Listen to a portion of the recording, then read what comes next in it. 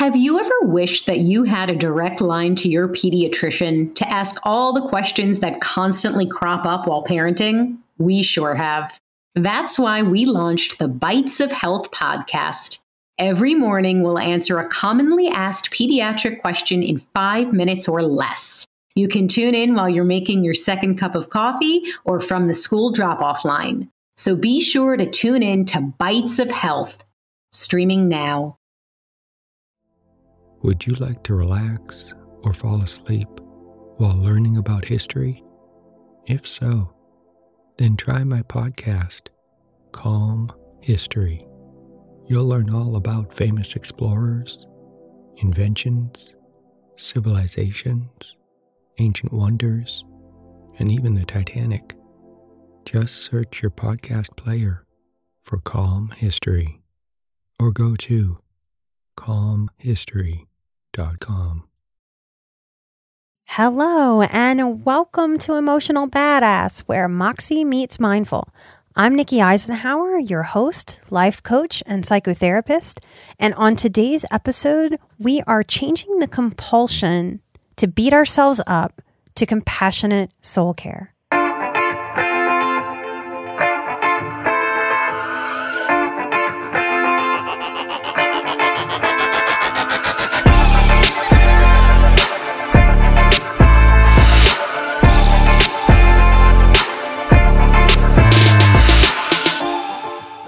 Now, it is my belief that no baby is brought into this world knowing how to verbally, internally beat themselves up. Highly sensitive people, oh my goodness, we win the gold on beating ourselves up. And a lot of us don't understand why. Like, how does this develop? How can we be so compassionate, so present for our friends and our families and our loved ones? And then when it comes to ourselves, man, we would never talk to other people the way that we talk to ourselves. I hear that over and over and over and over again. It's a very deep, dark, secret shame how cruel we can be to ourselves. Because we're not born knowing how to do this, I believe this is 100% learned. And mostly, I believe, not all the time, but mostly, that this comes from a critical parent. Not every parent who's critical is a narcissist, but every parent who is a narcissist is definitely critical. Some subtly, some not so subtly. The toughest cases of self-bullying seem to develop when a highly sensitive child has a critical parent. Think about spilling a glass of milk if you're a little kid. Now, I know immediately when I said that, those of you who have a critical parent cringed a little bit, took a breath in. Because if I spilled a glass of milk, the response was volcanic. Oh my God, what did you do? Why are you so clumsy? I can't believe I have to pick that up now. And cringing, shame, trying to melt into the carpet through the floor and just disappear. That is the critical response to a child just being a child. And it is in those moments where we learn to be overly critical. Because the very next thing that I knock over, that I trip over, if I fall, the script has been set. And from that moment, I go forward into my life, spilling something and going, "What's wrong with you?" to myself. And as we grow up and make mistakes, because growing is a process of making mistakes, if those were our original scripts, that is how we talk to ourselves as we move forward and make more and more and more mistakes. So we inadvertently, accidentally reinforce this criticalness with ourselves. We beat up our own self-esteem. Now, language is important to me. A big part of my work with people is helping them find the language to express themselves, or helping them find the language to say what they want to say to a really great match partner or a really not great match partner. Most of us here in America, we only speak one language because we don't get taught multiple ones like people from other places. But as an American, if I'm speaking to someone who is speaking English with me and it's their second language, I know that they're first processing in their own minds through their native language, right? We all know that. And what I want to offer you is psychologically, we also process through our first language. The first language I learned from my parental units was a critical one. So in some ways, I have accepted that there will be a critical voice in my head that processes things critically against myself just because in some ways it was maybe my first language. If each time that criticalness comes up in my head, just because it was my first language, just because that's how my brain processes, if every time I turn to that piece of myself and go, oh, what's wrong with you? Why are you so nasty? I'm so negative. Do you see how I'm stuck in the loop of the criticalness?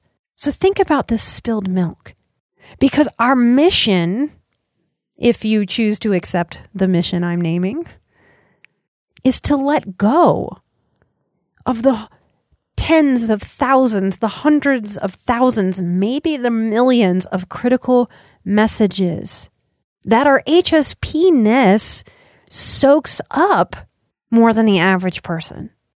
And the mission, if we choose to accept it, is to learn how to put that voice down, to kick it to the curb, to dial down the volume on the voices to the best of our ability. And that's only one part of the mission. The other part to complete the mission is to embody and become an equal and opposite version of the nurturing parent. So within myself, when I hear something critical, Nikki, you spilled this and messed up. When I hear that, I don't expect it. I don't waste energy expecting it to disappear and go away because I accept that it was my native language. But I hear it and I notice it and I don't pay attention to it. And because I have grown an internal, strong second language of nurture within myself, that critical voice is very quiet. And almost if I sort of squint, I can't even make out what it's saying most of the time anymore. And my nurturing voice steps up strongly. So what does the nurturing parent do about something like spilled milk? That nurturing parent comes over and says, "Oh, you made a spill. That's okay. We can clean that up. Let's go get some paper towels. I'll teach you how to clean this up. This isn't a big deal. And then we'll get you another drink." Isn't that wildly simple and basic? That maybe these dark voices, these negativity, these depression looping language that we get caught up in, maybe all of it is as simple as criticism was our first language. Some of you who have gone to therapy for years and years and years and report not getting any better. It may be because you spin around on what's negative and what's dark and what's critical without growing the nurturing internal parent for your inner child. You don't grow into that second nurturing language, or you allow yourself, and your therapist allows you, to take the nurturing voice from the therapist without internalizing the nurturing voice as yourself. It's why I believe I coach people to be their own therapist. So I want to give some tips to be able to grow this nurturing language, this nurturing relationship with yourself that is equal and opposite to correct the critical voice. Number one, we must slow down. I don't care how many societal messages exist about us speeding up and doing more and being more and just powering through. We must slow down. We can't be fast and mindful. Good luck trying to be mindful running on hyperspeed, right? So just really accepting and internalizing, I can slow down with myself.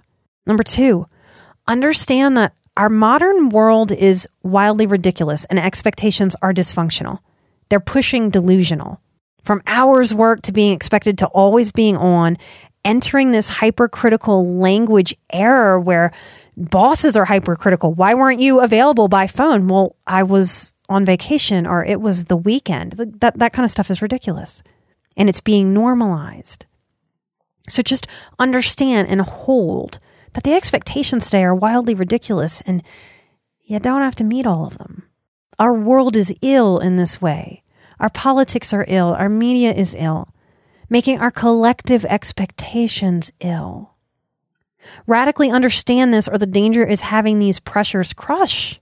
That sense of the walls moving in, that something's got to change, that kind of desperation that builds into panic, that's not dysfunctional depression. Being depressed by all these expectations is a reasonable feeling, especially for highly aware sensitives. We must hold this truth in higher awareness as the umbrella of what we are all under. Would you like to relax or fall asleep while learning about pivotal moments in history? If so, then try my new podcast, Calm History. It's a time machine of tranquility, filled with immersive and fascinating stories from history. Prior episodes include The Pilgrims, Marco Polo, Henry Ford, Joan of Arc, Jackie Robinson, Klondike Gold Rush, Ancient Greek Olympics, Easter Island, and the Great Pyramid of Giza.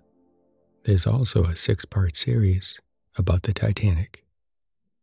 Just search your podcast player for Calm History or go to calmhistory.com. Number 3, if you were raised by a critical or neglectful parent, because that's a different kind of critical. Neglectful is a slippery thing to figure out alone because it's the absence of anything. Sometimes people that are severely neglected even yearn for someone to be critical with them because at least that's something. So if you were raised by a critical or a neglectful parent, get help. Our language must be reprogrammed, as if like detoxing and deprogramming from a cult. And by critical and neglectful, I also mean overly controlling, rigid. First generation Americans, a lot of what I'm saying applies to you. And yes, by the way, I love working with first generation. Critical also means the naysayers, the balloon poppers in your world, the poo-pooers of all ideas. These are the people that if I win the lottery, this person will point out as the very first comment, well, you didn't win the really, really big jackpot. If you're an empath, you will need more deprogramming because of how spongy we are. And that just requires more help. It'll help you get there faster with less struggle. Number 4, accept. Accept that the smarter you are, the more help you need. I know that sounds backwards. As smart as I was growing up, it also means I developed more and more and more critical thoughts. As I tried to figure things out, what I knew how to do with myself was be critical. So I created more critical language within myself, more harshness, not less. That's why the smarter we are, often the more help we need, which feels very paradoxical and confusing. Number 5, accept you are doing your best to not beat yourself up, but that you learned how to beat yourself up. So it's a pretty big flip. I know that you can put on a confident, capable face for the world, at least most of the time, when not in panic, flight, fight, or freeze. But imagine what can open up for you outwardly if we get the insides of you on board with that confidence. So there's this balance of accepting I'm doing my best to not beat myself up, which is what the nurturing parent would say. So even as you fail, even as you hear yourself beating yourself up again, don't go into a critical mode. Accept even in that space. Well, because I noticed I am working on changing this dynamic, which means I'm doing a good job today. Shifting this. This is often the sneaky underbelly of an imposter syndrome and why it's so hard to feel deeply, fully confident. Number 6, and you will hear me say this about a lot of things. If you would not say it to a 5-year-old with a room full of people watching you, you should not be saying it to yourself. And let this be the line. And the trick about not being critical with ourselves is learning how to be lovingly firm. And I find that very smart people have a lot of confusion internally deep down about the difference there. Lots of people will tell me, oh, that was just tough love. No, that was critical. So I encourage you to kind of sit with the word firm, being lovingly firm with yourself, so that when you hear this criticalness in your head, there's a swift firm no with yourself. Those of you who have dogs who bark at the door, when your dog barks at the door, you don't wonder, you don't have a conversation with him. You turn to your dog and say, hey, hush, be quiet. That's enough, right? That's not mean. It's not cruel. It's just direct to the point, short, sweet, and firm. We can benefit greatly by utilizing a similar energy with our own self-talk and correcting and changing it and growing into this new language. Practice thought stopping in this way. Rewire by listening to podcasts, just like listening to Emotional Badass, listening to other podcasts that resonate with you, that have a messaging that works for you. Check out My Healer's podcast. Her podcast is All Things Therapy. I think I'm going to be on there again this year, and I may have Lisa on this show when her book comes out. Follow Marianne Williamson. She offers free lectures. I believe she is going to run for president also. I'm very excited about this. Allow rewiring to wash over you with positive language and have more fun as if it's your job. Why? A nurturing, kind parent to a child values, understands, and encourages play, lightness, silliness, enjoyment, beauty, creating. If you had a critical parent, in a lot of ways, you may identify with not having had a playful, light, easy breezy, carefree childhood. And that's what childhood is for, to not have the stressors of the adult world.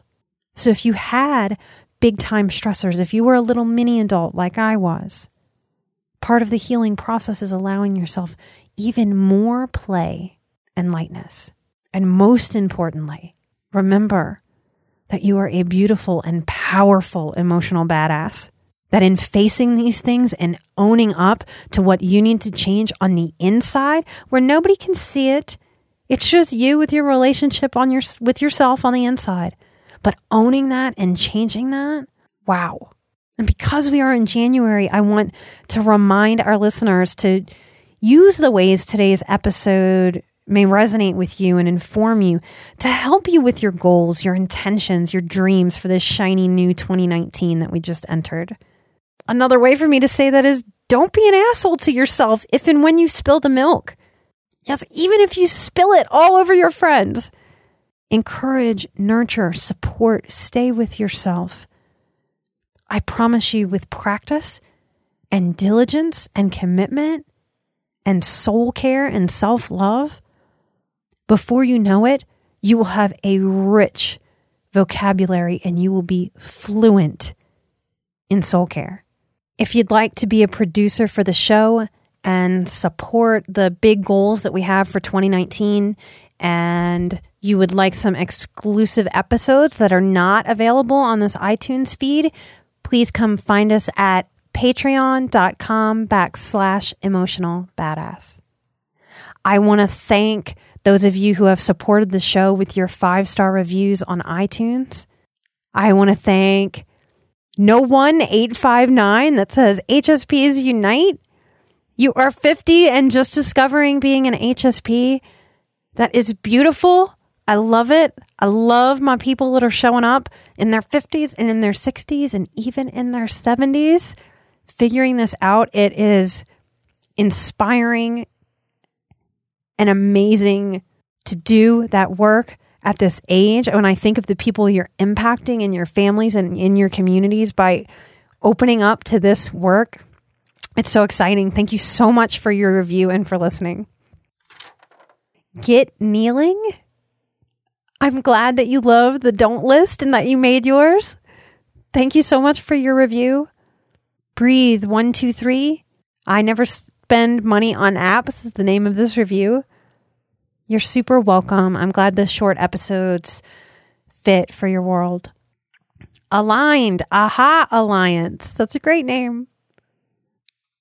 I love your comment about it seems pulled together. I think I need that printed on a shirt for me. Seems pulled together is how I might describe myself. Thank you so much for listening and for your supportive review. I appreciate it. Find your own peace here from the Pack 5. This one will make me cry. Nikki knows how to say what our souls need to hear. Thank you for that.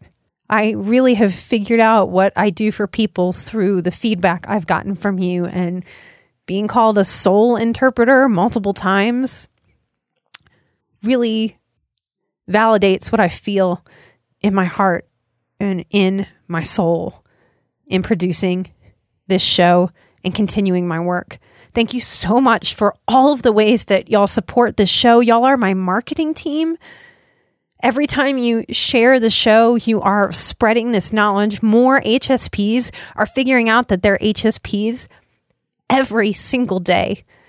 Thank you so much for sharing it. Thank you for showing up. Thank you for the reviews. Thank you for the Patreon supporters that are helping us produce the show and meet some goals. We've got a next big goal. I will give away a free session when we hit that next goal. So come find us if you would like to listen to those sort of secret episodes that aren't on the iTunes feed. Thank you so much. I will see you next time. Take care. Bye-bye.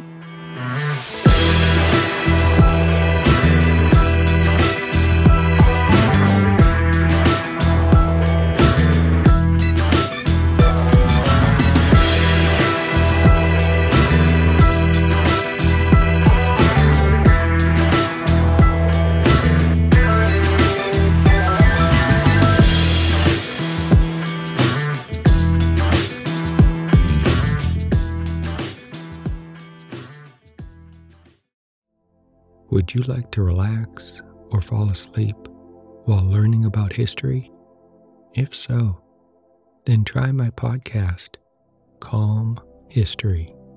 You'll learn all about famous explorers, inventions, civilizations, ancient wonders, and even the Titanic.